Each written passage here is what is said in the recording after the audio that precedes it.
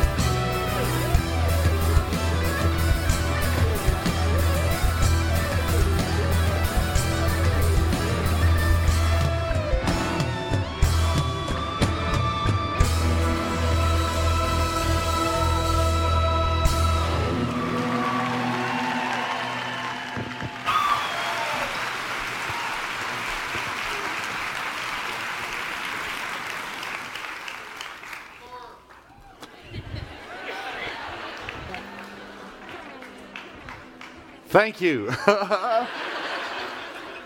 We're talking about a playlist. Every one of us, probably on your electronic device, you have a playlist. You have songs that take you into certain moments, songs that reflect certain moods, songs, whether by style, genre, whatever, that you just enjoy, the easy listening or relaxing or just celebratory. All kinds of songs on your playlist. Can I tell you, we have a playlist of the heart. The playlist of the heart is the dreams, the prayers, the wish, the daydreaming that we do. And I want to suggest to us that God has a playlist.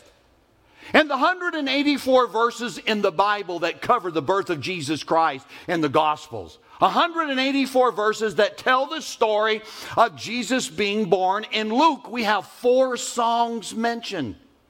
Can I suggest to you, God has given us a playlist.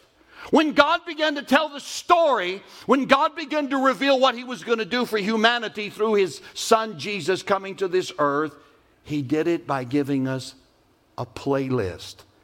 And I want to examine over the next several weeks God's playlist. And the first song we're going to look at is what I'm going to call a song of promise. Mary was a virgin. She was living in a place called Nazareth, an obscure little village out of the way. And the angel Gabriel came to her and said, Mary, you've been chosen by God, and through you the Messiah will come, the Savior of the world. And the Bible says that Mary was somewhat overwhelmed by this. And for a time she escaped and went to a neighboring village to be with some friends and family, Elizabeth, and she was there, and upon arriving, the Bible says that Elizabeth, who was great with child, she was carrying John the Baptist in her womb, the forerunner of Jesus Christ. The moment that Mary arrives on the scene, the Bible tells us this, that John the Baptist inside the womb of Elizabeth leaps. And then all of a sudden, Elizabeth will say to Mary, you're the one. Verse number 45 in Luke chapter 1 said, you're the one who's going to fulfill the promise that God has brought. And at the moment that Mary hears that phrase, you're going to fulfill the promise. I'm talking about the song of promise. She breaks forth in a song. Can I suggest to us, it's the song of promise. It's the first song in God's playlist in the birth story, the birth narrative of Jesus Christ. And it's called Mary's Song. We find it in verse 46 of Luke chapter 1. And the Bible says, and Mary said, and she began to sing this, my soul glorifies the Lord, and my spirit rejoices in God my Savior. For He has been mindful of the humble estate of His servant. From now on, generations will call me blessed, for the Mighty One has done great things for me. Holy is His name. His mercy extends to those who fear Him from generation to generation. He has performed mighty deeds with His arms, and He has scattered those who are proud in their inmost thoughts. He has brought down the rulers from their thrones, and He has lifted up the humble. He has filled the hungry with good things, and He has sent away the rich away empty. He has helped His servant Israel, remembering to be merciful to Abraham and his descendants forever, just as He promised our ancestors. The first song in God's playlist is a song of promise. And we learn something very important from this account, the song of promise of Mary. And that is, God does not motivate us by ultimatums. God inspires us by promise. There's some of us, we think God is mean and austere, and God has a fist and a whip, and He's going to punish, and He's going to do everything He can to grind your life down to nothing. You have a wrong concept of God. And in just a few moments, I'm going to give you a chance to connect to the God of promise. Some of us in here, we've reconnected from our promise in God. There was a time that we felt close to the Lord. There was a time we walked with God. There was a time God was dear to our life. But maybe through mishap or distraction, or maybe we made a wrong decision in life, or maybe we got offended at God. Maybe something happened and we blamed God for it and we withdrew for whatever reason. And God's speaking to you and calling you back to reconnect with the God of promise. And I tell you, God is not ready to punish you. God's not ready to grind you in the dust. God speaks to us and motivates us, not by ultimatum, but by promise. And in the account of what I call the first song in God's playlist, the Song of Mary, there are 3 things I want to identify very quickly. Oh, I could unpack several more things, but for just a moment, allow me to identify 3 thoughts in God's playlist song, the Song of Promise. The first thought, we see it in verse number 47. And I see about the song of promise. It's a joy to live out. In God's song of promise, there's a joy to live out. Notice verse number 47. She said, and my spirit rejoices in God my Savior. What is interesting about that is just 14 verses earlier in this chapter, Mary's going to say, I am greatly troubled. Now, when I say 14 verses, I'm actually saying kind of in the same conversation. She arrives, and all of a sudden she sees Elizabeth, and she says to Elizabeth, I heard this from an angel, and I'm greatly troubled. I am distressed. Then all of a sudden, 14 verses later, really just a few minutes later, she said, I'm rejoicing in the God of my Savior. How do you go from being greatly troubled to rejoicing, your spirit singing before God? Something happened right in the middle. 7 verses after she said, I'm greatly troubled, verse 38, something happens. Do you know what occurs in verse number 38? It's the conception of Jesus Christ. Yes, when Gabriel said, and he came to her and said, you will, future tense. She had not yet conceived of the Holy Spirit, the Messiah. He said, you will conceive. You will be the one. You will bring forth. And then in verse 38, here's what she says. She said, Lord, be it unto me. Let it be fulfilled in me, even as your word said. And at that moment, verse 38, Jesus was conceived of the Holy Spirit in her. So between being greatly troubled and her saying, I'm rejoicing in the God my Savior, she said yes to God. There's God's formula to move your life out of brokenness and perplexity and confusion and say, I have no idea what's going on, to having a joy to live out. You say yes to God. That's always God's pattern. When you and I say yes to God, then God says, I can give you a song of promise. Some of us were in a conversation of the heart with God. We're hearing a music playing, as it were, in a distant land in the back of our mind. It's like it's calling us, it's summoning us to be different and walk different. It's a tune that is different from the playlist you're singing, from the brokenness and bad decisions you have. It's the beckoning voice of God saying, will you say yes to me? And if you'll say yes to me, then I can take you into a life of promise. And here's what we learn from Mary. What's within us comes out of us. The surroundings of our life, what we live out, is really what's inside of us. When she said, be it unto me, let it be fulfilled in me, then she could sing for the joy in her life. That's God's pattern. If you want a new outside, let God bring a new inside. That's how God works. That's what Jesus said. A good man by the good things of his heart will bring forth good things. But an evil man and evil things of his heart, he will bring forth evil things. Whatever in the life, look into the heart. We want God to change the things and the people around us. And God is saying, let me change your heart. And everything around you will likewise change. But I want to tell you, the moment you say yes to God, there are 2 bullies that will show up in your life. 2 bullies that will come and try to intimidate you. 2 bullies that will try to steal from you. I call them the Ood brothers. The Ood brothers. What are you talking about? The first one is should. Yeah, he'll say, he'll tell you, I should, but somebody treated me wrong.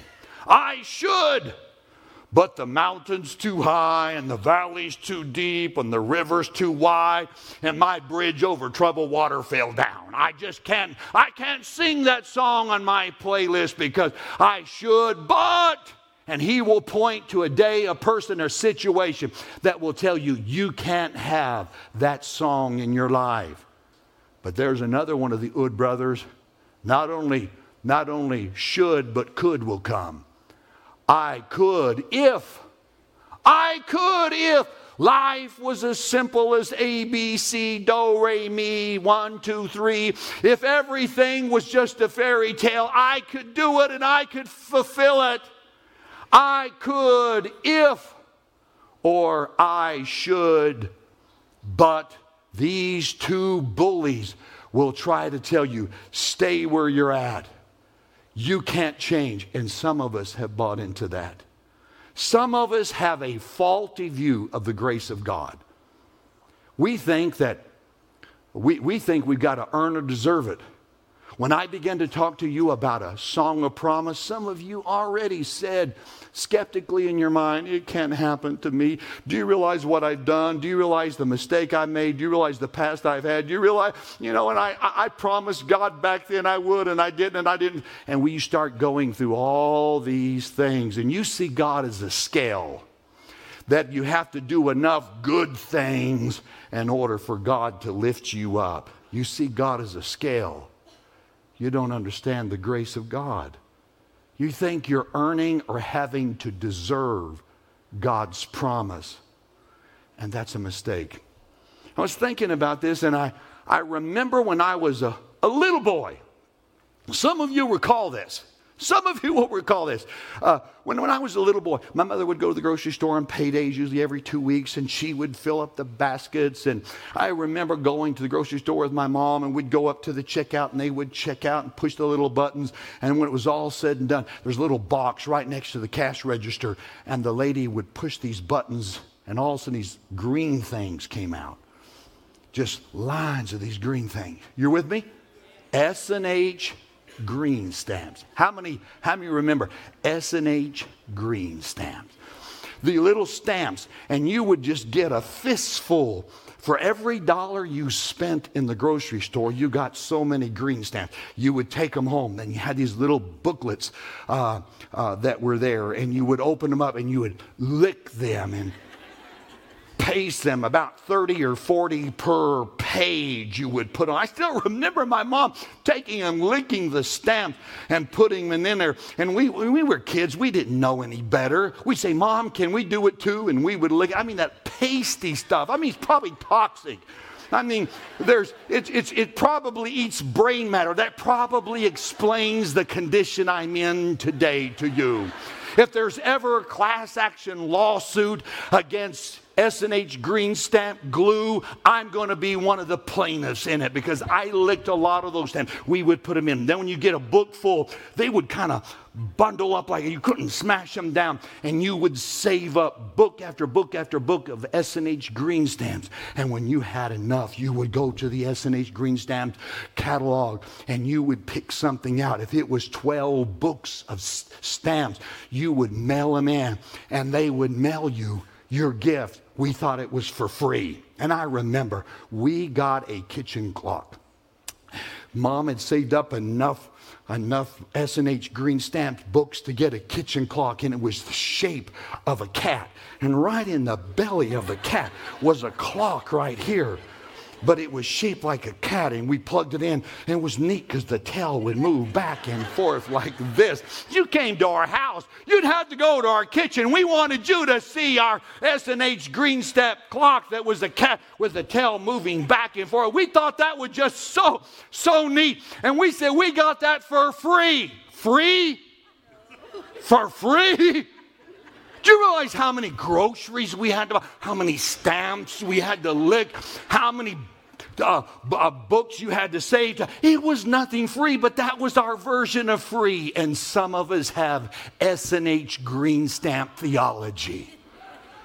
You think, oh God, I gotta earn, I gotta do all these good things. I gotta like my neighbor whose dog barks at night. I want to kill that dog, but I gotta be nice. And I gotta be nice on 410 and 1604. And I gotta be nice to that lady in front of me when I go to lunch today. She can't make up her mind. And I already know I'm going to get to number 4. And she sits there for 5 minutes. And I want to kick her, but I gotta be nice. I gotta earn all of these merits with God so that I I can take my S&H green stamps that I've earned with God and say, please answer my prayer. You have a wrong concept of God. Can I tell you, Mary didn't deserve it. She didn't earn it. She stepped into the promise of God, and God said, I have a promise for you. I'm going to pick you up out of obscurity. You don't earn it. You don't deserve it. It's going to be the grace of God that comes to you. And because of that, she said, I'm no longer troubled, but I have a song and I rejoice in God my Savior. 4 words, 4 words. In God my Savior. 4 words. Did you notice that? Yeah, verse 47. Unfortunately today, too often we only say 2 of those words. 4 words. In God my Savior. But we only speak 2 of those words. It has become vogue. It has become popular in the American church, unfortunately, to take off my Savior and just say in God. In God, but we don't say my Savior. What do you mean? People say all the time, oh, I believe in God. Oh, I believe, I don't go to church. I don't do all that Bible stuff that's there. Oh, no, I don't do that either. If that's for you, you do what you want, but I don't do that, all that. But I believe in God. And I try to be good. And I try to be nice to my fellow man. And I'm interested in the environment, and I'm interested in social justice. And and we have this good well-being concept of God. And there is prevalent in the American church today, it actually has a name. It's called the moral therapy theory. The moral therapy theory. What does that mean?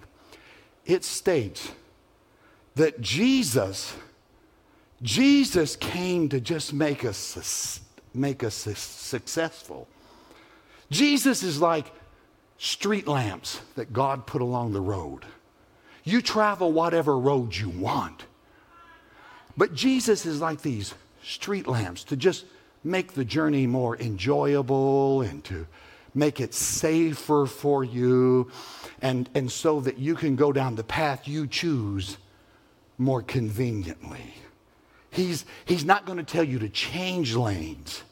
Jesus is not there to tell you to go a different path. He's just going to light the way whatever path you choose in life.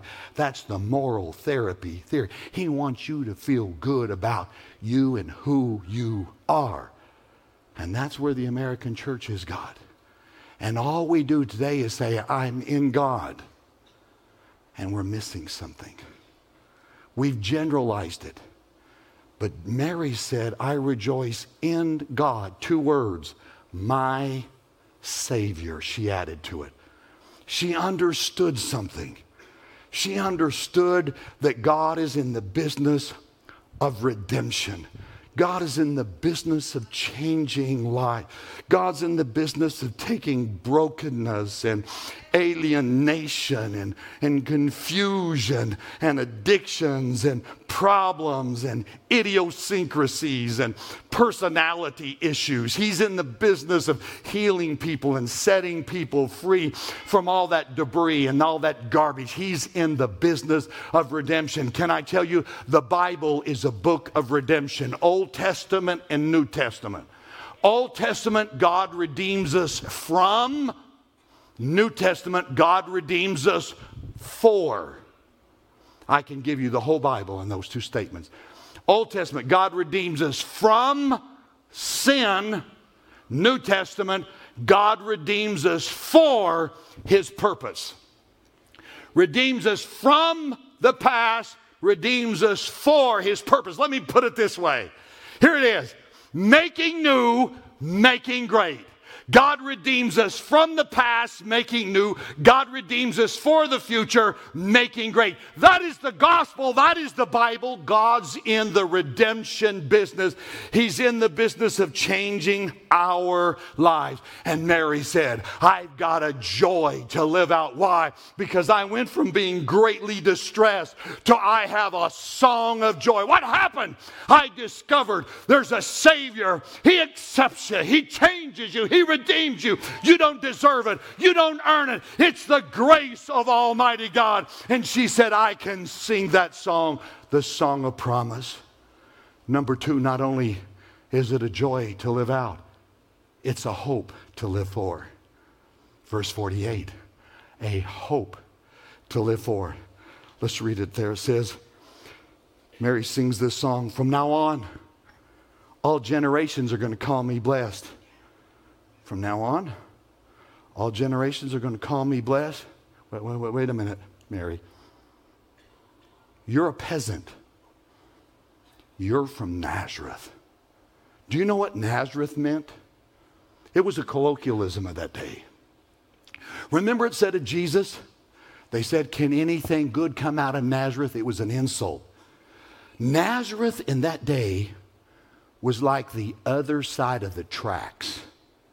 It was the less sophisticated, not as good as us.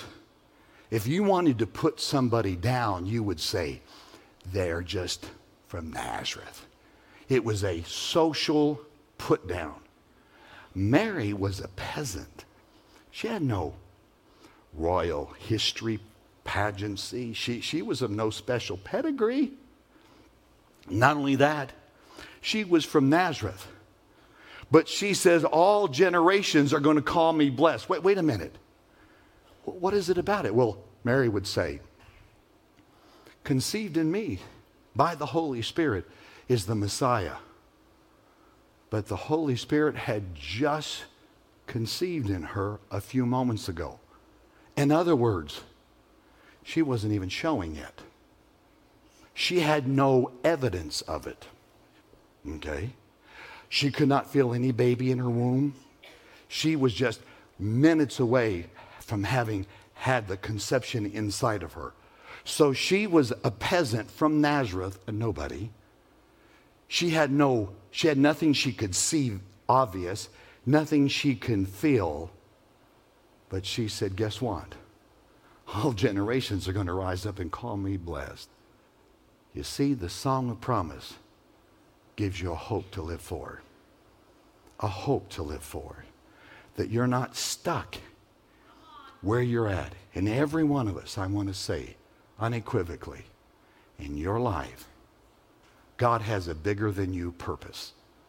You say, I'm a banker, I'm a teacher, I'm an educator, I'm in finance, I'm in construction. That's what you do for a living. But God has a bigger than that purpose for you. You have a hope to live for. And God lifted Mary up and put a hope in her that she said, you know what? I don't see anything and I don't feel anything, but I believe all generations are going to call me blessed from now on. And I've noticed in life, there are different categories of from now on. You can have a disappointment from now on. Yeah.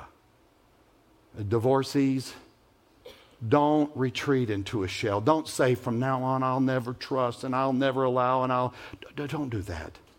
That's a disappointment from now on. There is a frustration from now on, and it comes from fatigue.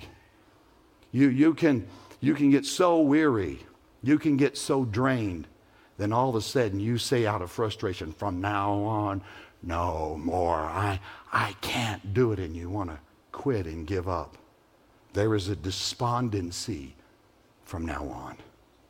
You know, hurt, whether you have a master's degree, bachelor's degree, or just a GED, when you're hurt, when you hurt, it can color life.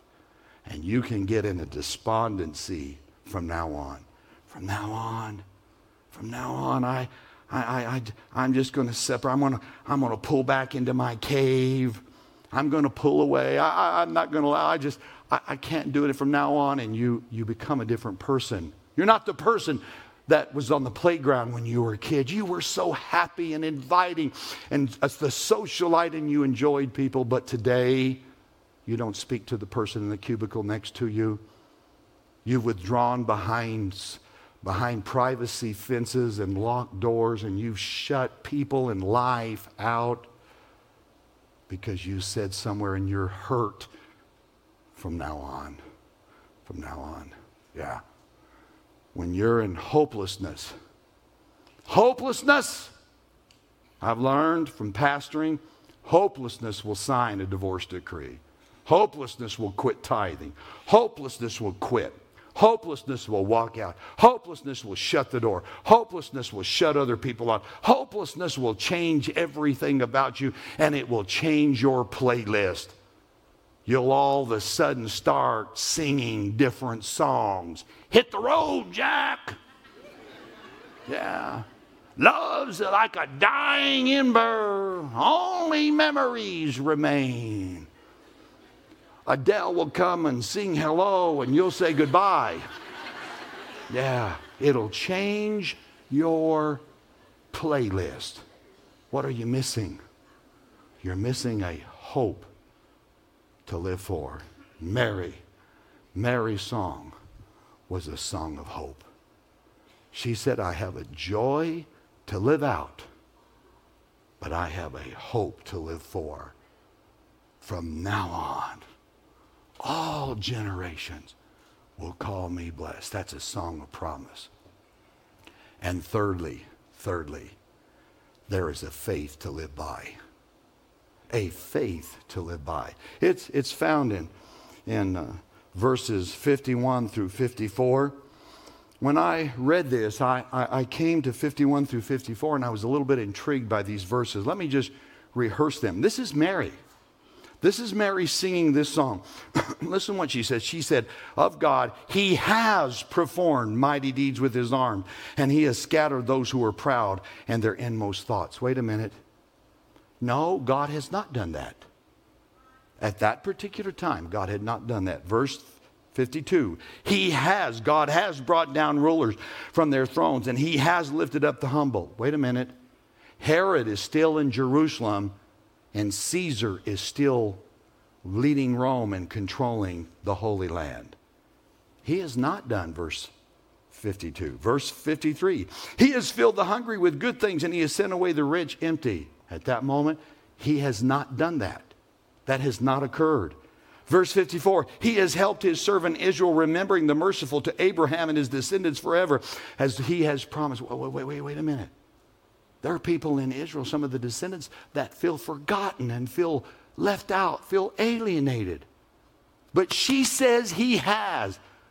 How do I reconcile that? Because she was saying it in faith. That's what she was saying. Here's what she was doing. It may not be that way today, but I'm not going to measure how things look and feel today. She said, I have a joy to live out, I have a hope to live for, and I have a faith to live by. If God has selected me, then he has something big he's going to do, and I'm not stuck where I'm at, and God can do something, and God can change some things, and my life is not going to be labeled or controlled by where I am today. She was saying this in faith. She was saying, he has not, but he will yet do it for me. That's what she's saying. Of faith to live. I love when I hear people say, you know what? God's healed me. But you know they still have symptoms. You know what they're saying? This is in faith. You know what? I got a raise. Really, how much? I don't know. It's going to come sometime soon. Yeah. I'm going to graduate. I'm going to be at the top. I'm going to have the best career. Really? Have you got an offer? Nope. But I'm trusting God. I like that faith. And here's what Mary teaches us. She couldn't see it. There was no evidence of it right then and there. But we learned this timeless lesson from Mary. When you don't understand God's plan, hold firm to God's hand. There it is. When you're in a point in life, you don't understand all that's going on in your life, God's plan. You hold firm to God's hand in your life because you have a faith to live by. Yes. I remember lady in the church, she met me right over here. Right after church, she comes forward. She put her head on my shoulder, and racking sobs, her shoulders were moving. Tearful heartbreak, she says to me, Pastor, she has a young daughter. My husband's walked out on me. He said he doesn't love me anymore, don't want to be with me anymore. She said, I had no idea. No idea. I thought we were happy. We just came back from vacation. He's gone. What am I going to do? How am I going to put this together? What's this going to mean? She was at the end, kind of literally rock bottom. She said, I can't make a living. We can't pay the bills with Mike. He's walked out, salary gone. I don't know how we're going to pull this off. Time and again, she'd meet me. We'd pray. She just kept believing God. She would tithe, come to church, bring her daughter to church, and she didn't know how she was going to make it to the end of the month. But she came down one day. Her daughter's now a teenager, and there was a smile on her face. And here's what she told me. Pastor, I got to tell you a story. You knew the dark season I walked through? Yeah, I did. Yeah, I did. She said, I've been faithful to God. I've got a couple promotions. I just got a recent promotion and raise. She said, I'm now making 6 figures right now. I can send my daughter to college. I'll be able to pay her way. And everything the enemy took from me, God has given me back and even more. And she was rejoicing and celebrating to the Lord. What am I saying? When you don't understand God's plan, you hold firm to God's hand. And that's the song of promise. That's the song of promise. The song of promise will work when you're heartbroken, confused. When you don't understand life, God's song of promise can still be sung in your life. You don't earn it, you don't deserve it. It's the grace of God extending God's best to you. And with that in mind, I'm going to invite you to bow your heads. Please. No one leaving. We're in an altar service. Please, hold on. Please respect the anointing and the altar. I'm going to ask everyone to just hold on right now. Are you needing to connect with God? Have you lost your promise? Is your playlist one of brokenness and confusion? Is your playlist one of disappointment? Do you sing songs of disappointment and how you've been treated and how you've been done or the mistakes that you've made? Can I tell you, God can edit a playlist. God can add and God can delete. God can bring a making new moment to you. And if you need to connect to God, you want to discover God's song of promise for you by connecting to Jesus Christ as your Savior. In just a moment, I'm going to invite you to raise your hand at the count of 3. And some of us, we need to reconnect with God. We got busy, distracted, we got sidetracked somewhere along the way. But in your heart, you know, you need to reconnect with God. And if that's you, I'm going to invite you at the count of 3 to raise your hand. At this moment, I'm going to invite our prayer team to move forward. And now I give this invitation. If you need to connect with God or reconnect with God, at the count of 3, raise your hand. 1, 2, 3. That's me. Yes. Yes. In the balcony. Yes.